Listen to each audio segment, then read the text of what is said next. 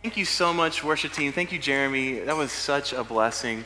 It is such a joy to be with you all today. I'd like to invite you to turn with me in a Bible to the book of 2 Timothy chapter 3. 2 Timothy chapter 3. As you're turning there, I want to also just offer my thanks, great thanks to all the military personnel who've served. That was humbling to see how many here have been in the military. Thank you so much for your service.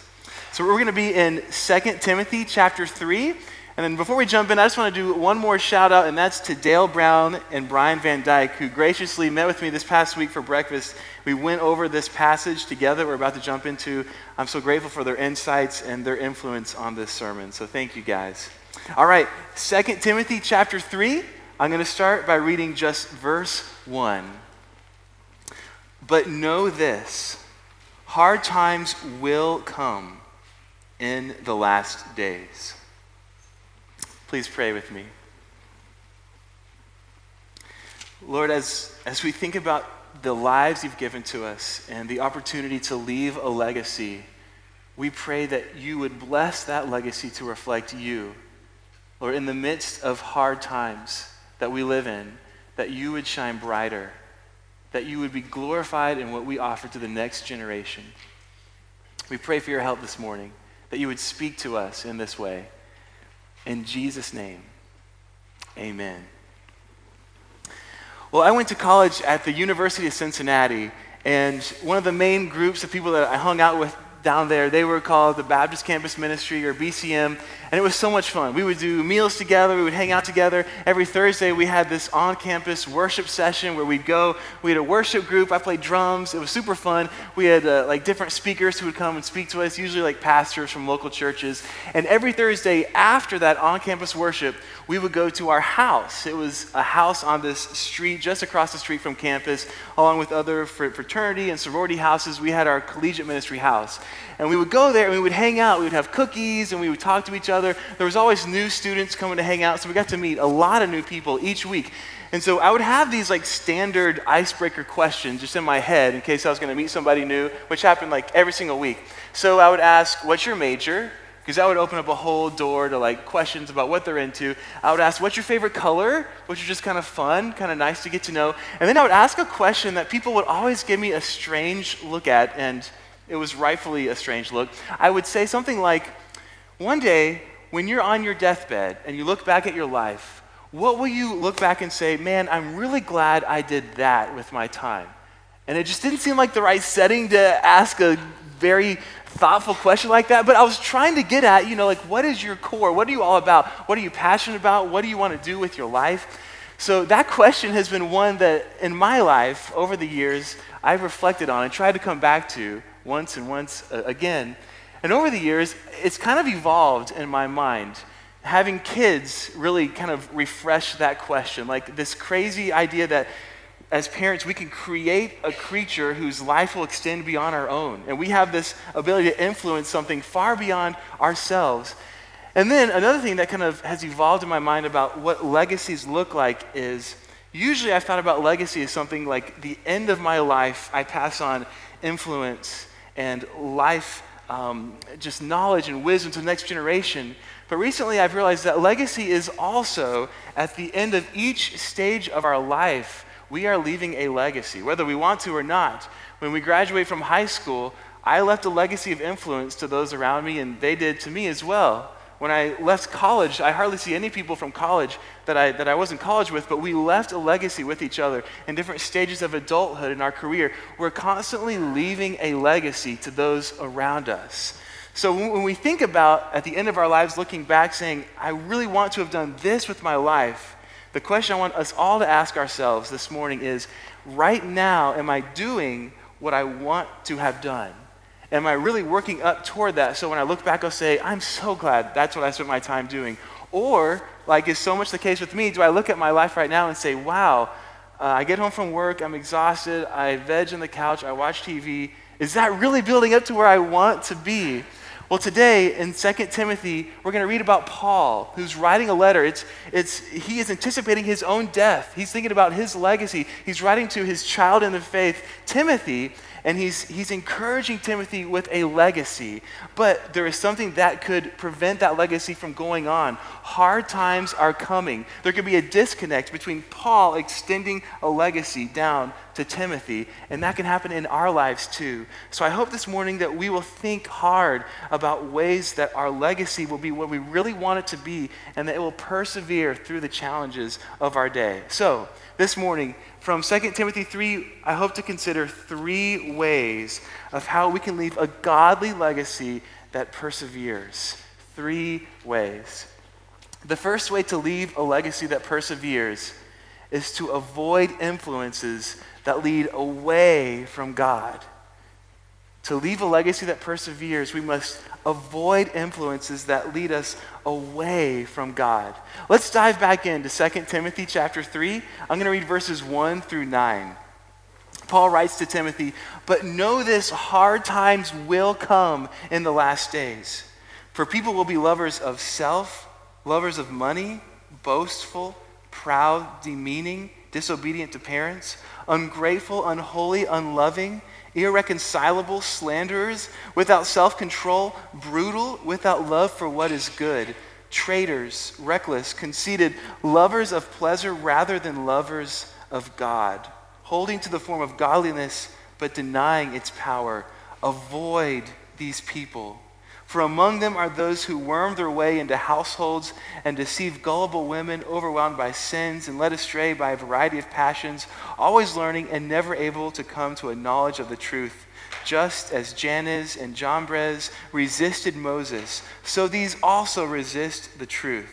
They are men who are corrupt in mind and worthless in regard to the faith, but they will not make further progress, for their foolishness will be clear to all, as was the foolishness of Jannes and Jambres." Okay, what is going on here? There's a lot of kind of list form in here. Let's jump on in and let's try to learn how we can leave a legacy that perseveres. Well, Paul starts by explaining that hard times will come in the last days. What does that mean, last days?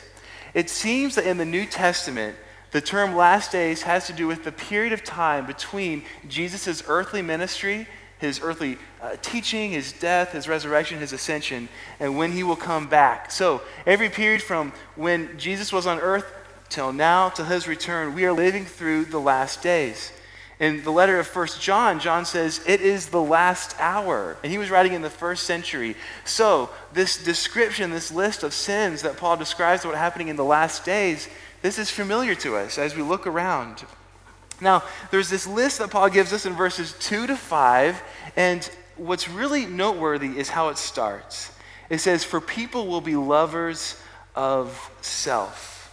Theologian Thomas D. Leah, he explains helpfully here, the key to understand the list is the initial term lovers of themselves.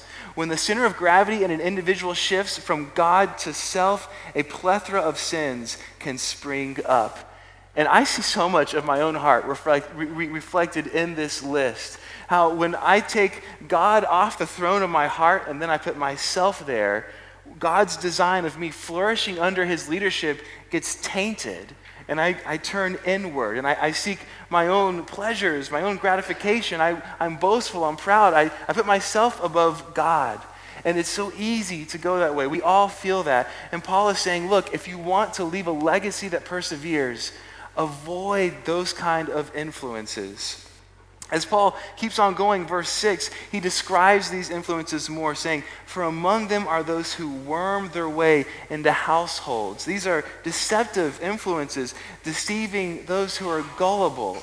And for a while, it might seem to us like, well, those ways are really cool. Look at all these nice benefits. Paul says, in the end, "For their foolishness will be clear to all." So that's not the way that you want to go. So Paul, he's at the end of his life. He wants to leave a legacy to Timothy, but he sees a threat. All of these influences that could pull in the wrong direction.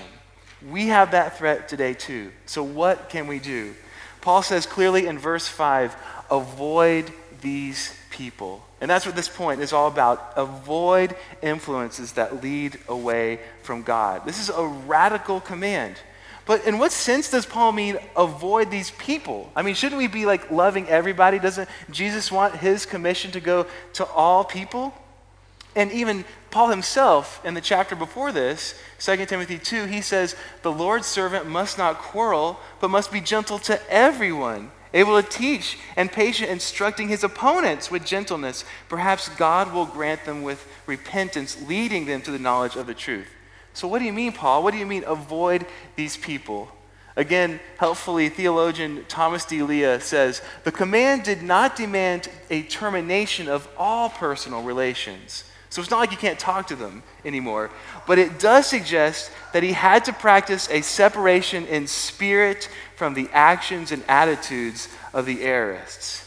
So it requires wisdom on our part, but we are called to make radical decisions, removing certain influences from our life. My family growing up, we would go camping in the Smoky Mountains each year. We still do. We camp at a campground called Elkmont. It's in the national park, and it's so pretty. It's like in the mountains, trees, forests, and there's this creek that runs past the campsites. We always want to get a creekside campsite because you can hear this creek. It's kind of cascading over these rocks, really beautiful. And at the end of this little streamway, it opens up in this broader pool that you can go swim in. It's really cold, so I don't jump in much anymore. But as a kid, I would jump in and go swimming sometimes. And when it rains a lot, the creek gets heavier and more forceful. And I remember one time it had done that, I think, and it was this opening pool. So I went in like other people did. We went swimming. But because it was so open, it looked like it wasn't really flowing very strong. It just looked like a nice pool to jump in and swim. But when I got in, I realized there's a very strong current going here. I couldn't see it very well, but it was pulling me, and it was scary because I couldn't get where I wanted to go. I felt like I was being sucked away, and eventually I just had to kind of go along with the current, but go off to the side so I could get off onto the shore. But it was scary. It was taking over my direction. I couldn't control myself. So many influences in our life are like that. It doesn't look like this is going to hurt me very much. I'm just going to dabble in this, but it can get a hold of us and pull us in a direction that we don't want to go. And so the Bible is telling us to avoid these. What are some examples in our own lives? Are there relationships in your life that are leading you away from Jesus?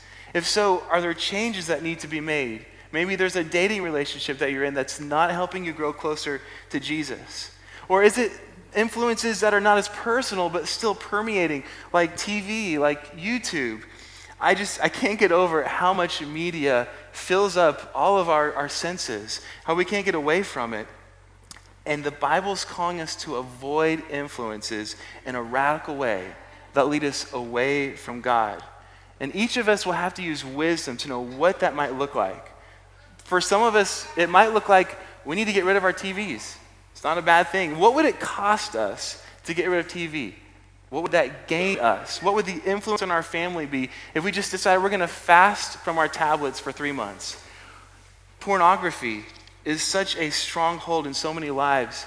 What would it cost you just to get rid of the internet? Or get rid of your computer? Or to say after 5 o'clock, I'm not going to use my phone? Whatever it may be, we need to make radical decisions to preserve a godly legacy. That's what is at stake here.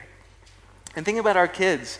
Are there influences on our kids at their school, where they play, where they hang out, that are not helping them grow closer to God? Do we know what they're watching on their tablets or on TV? And this sermon is directed right towards me. Can we help them? Can we help them avoid influences that pull them away from God? What's at stake is a legacy. So, first, how do we leave a legacy that perseveres? We avoid influences that lead away from God. But of course, that's only one side of the same coin. The other side, our second point, is to leave a legacy that perseveres. Not only do we avoid influences that lead away from God, but second, we embrace influences that lead to God. To leave a legacy that perseveres, we must embrace influences that lead us to God. Let's keep reading in 2 Timothy chapter 3, starting at verse 10. But you have followed my teaching, conduct, purpose, faith, patience, love, and endurance, along with the persecutions and sufferings that came to me in Antioch, Iconium, and Lystra. What persecutions I endured, and yet the Lord rescued me from them all. In fact, all who want to live a godly life in Christ Jesus will be persecuted. Evil people and impostors will become worse, deceiving and being deceived.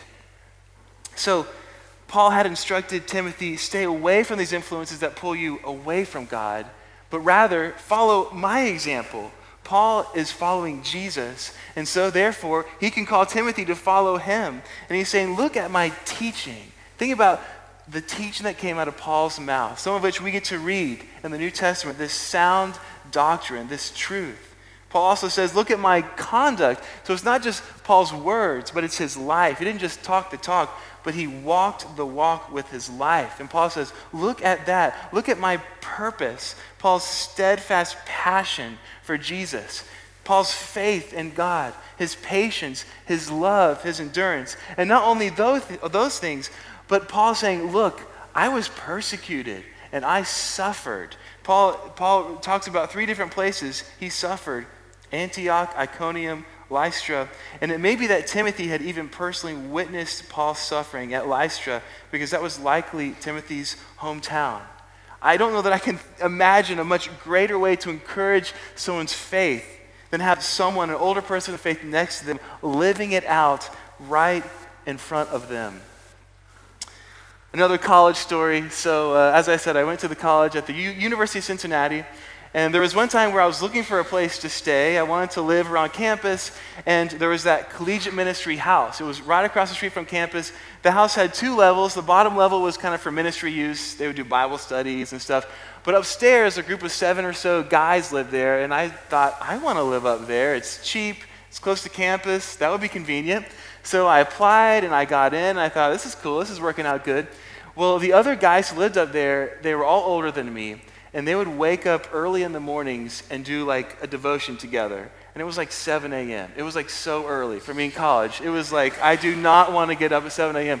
And so I would roll out of bed with them, and they would like pray and sing together. And I just got this glimpse into these guys who I looked up to so much, of genuine passion for Jesus. And they were living out their faith on campus. And I was like, whoa, that is amazing.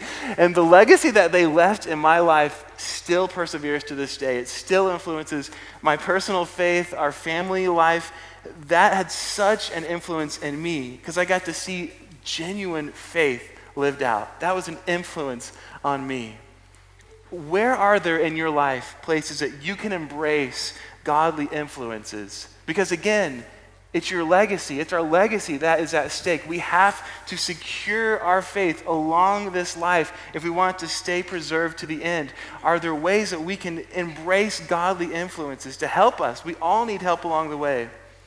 Are there friendships with other brothers and sisters that you can invest in? Maybe people here at church you can start hanging out with, pray together, hang out together with. Is there a life group that you can get involved in? We would love for every person to be involved in a life group. And you can learn more info about our specific life groups at our Next Steps desk. But a group of people doing faith together, doing life together, praying for each other. Is there a mentoring relationship that you might want to be in?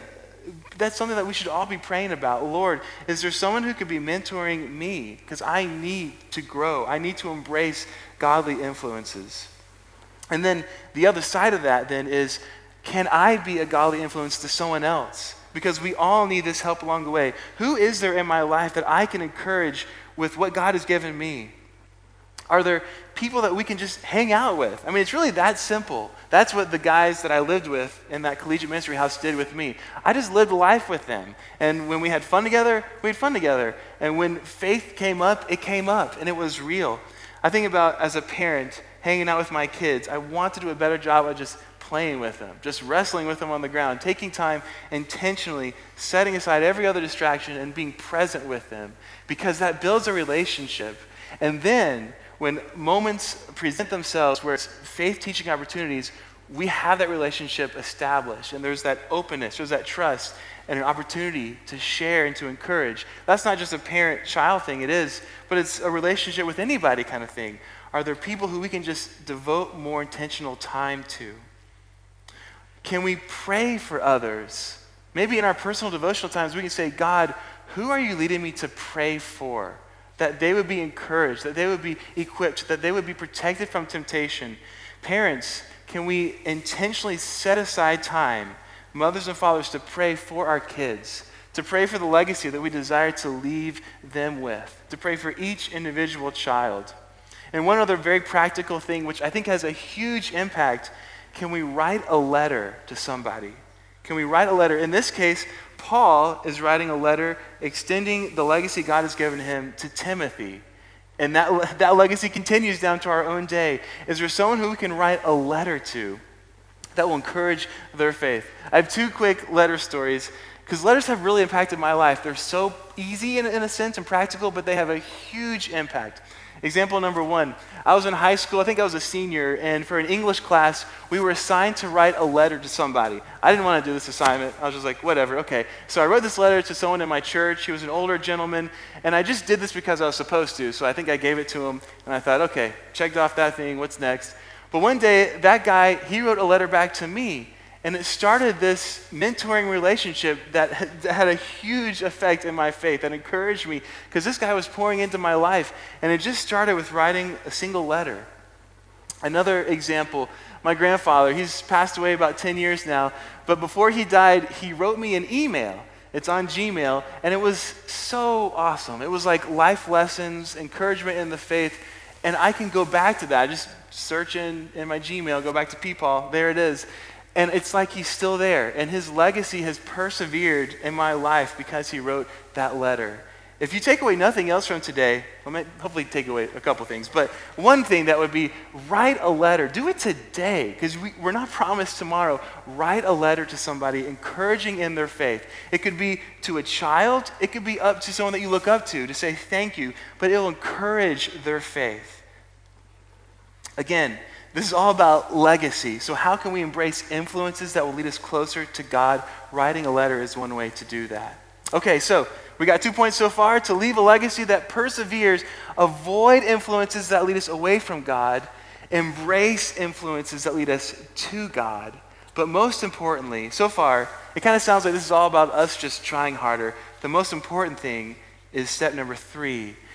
To leave a legacy that perseveres, rest in the God who rescues. To leave a legacy that perseveres, rest in the God who rescues. This whole legacy thing, it can start to be kind of like self-centered if you're going about it the wrong way. Because really, all of our life stories, they're God's stories. And he is weaving them together into this beautiful, grand narrative. And sometimes that means our stories don't look the way we may have wanted them to. But if we are following God, if we're resting in him, he will weave our story into his beautiful story, which is all about Jesus. I want to look at one little verse. We've already read it. I just want to come back to it for a moment. It's the second part of verse 11. Paul says, "What persecutions I endured, and yet the Lord rescued me from them all." So Paul, again, he had been talking about persecutions he had experienced at different places. You can even read about them in the book of Acts. And he says, the Lord rescued me from them all. And when he says, the Lord rescued me from them all, it seems that he's referring to a psalm, Psalm 34, which is a psalm about God's protection and care. Psalm 34:19 says, "One who is righteous has many adversaries, but the Lord rescues him from them all." And then the next verse in the psalm, verse 20 says, "He protects all his bones, not one of them is broken." And what's super cool about this is that verse about the bones not being broken, that's picked up in the Gospel of John in reference to the crucifixion of Jesus. Remember when Jesus was hanging on the cross, there was 2 others on either side of him being crucified, and both of those 2 others' legs were broken, their bones were broken. But when they came to Jesus, he was already dead, so they pierced his side. They didn't break his bones. And John, writing in the gospel, he seems to refer back to this verse and saying, it was fulfilled. Jesus' bones were not broken. So God protects and rescues his people. And when we suffer for following Jesus, we're following in the footsteps of Jesus, who even went to death, but God still rescued him. God will rescue his people, and we simply rest in that truth. We rest in who God is. And that rescue may not always look the way we want it to. Our legacy may not always look the way that we hoped it would, but God is faithful to rescue. I love this quote by theologian Hendrickson. He says, "The Lord ever rescues his people, frequently from death, sometimes by means of death." Either way, nothing ever separates them from his love. God has rescued his people through the faithful, amazing sacrifice of Jesus, who died on the cross for us in the place of sinners, so that the relationship that's been broken between us and God is mended through the precious blood of Jesus, rescuing us. We can rest in that finished work, and that's the invitation for all of us today, to put our trust and life in Jesus. And in doing that, we will preserve a legacy for God's glory. So, have you put your faith in Jesus? Have you put your trust in him? In doing that, that will give a legacy to the next generation that cannot compare with any other gift we could offer. So, to leave a legacy that perseveres, avoid influences that lead away from God, embrace influences that lead to God, but most importantly, rest in the God who rescues. I want to close with this final thought. Throughout this whole COVID pandemic, it has caused me to remember what has always been true, and that is, we never know when our time is. God is the one who knows how long, how many days, how many heartbeats we have. We don't know. We're not guaranteed tomorrow. And so we need to leave our legacy today. Many of you knew Brian Freeland, former member here. We learned recently about his unexpected passing away. I knew Brian mostly through working with the youth group. Brian, he was one of rotating teachers who would teach youth on Sunday mornings. And when he would teach youth, he taught with passion. He was not just like blah, blah, blah. He was passionate about their souls. He was passionate about their eternity. And he told them about Jesus. Brian died way sooner than I would have preferred, but he left a legacy that perseveres. He left it when he had the time to do it. He didn't wait till it was too long. And that perseveres in my life today. So may God help us leave a legacy that perseveres. Let's pray. Jesus, we thank you for the gift of life that you've given to each of us, the opportunity to influence those around us, to shine for you. And we pray that you would allow us to do that in such a way that it matters for your kingdom, that you would use us to leverage every heartbeat, every breath you give us for your glory. And we pray you'd protect us from being distracted by things that would lead us away from that, things of this world. We pray that you would use us and that you would multiply any legacy that we could offer the next generation, those around us, for your glory. We rest in you as the master storyteller. Thank you for letting us be a part of your story. In Jesus' name, amen.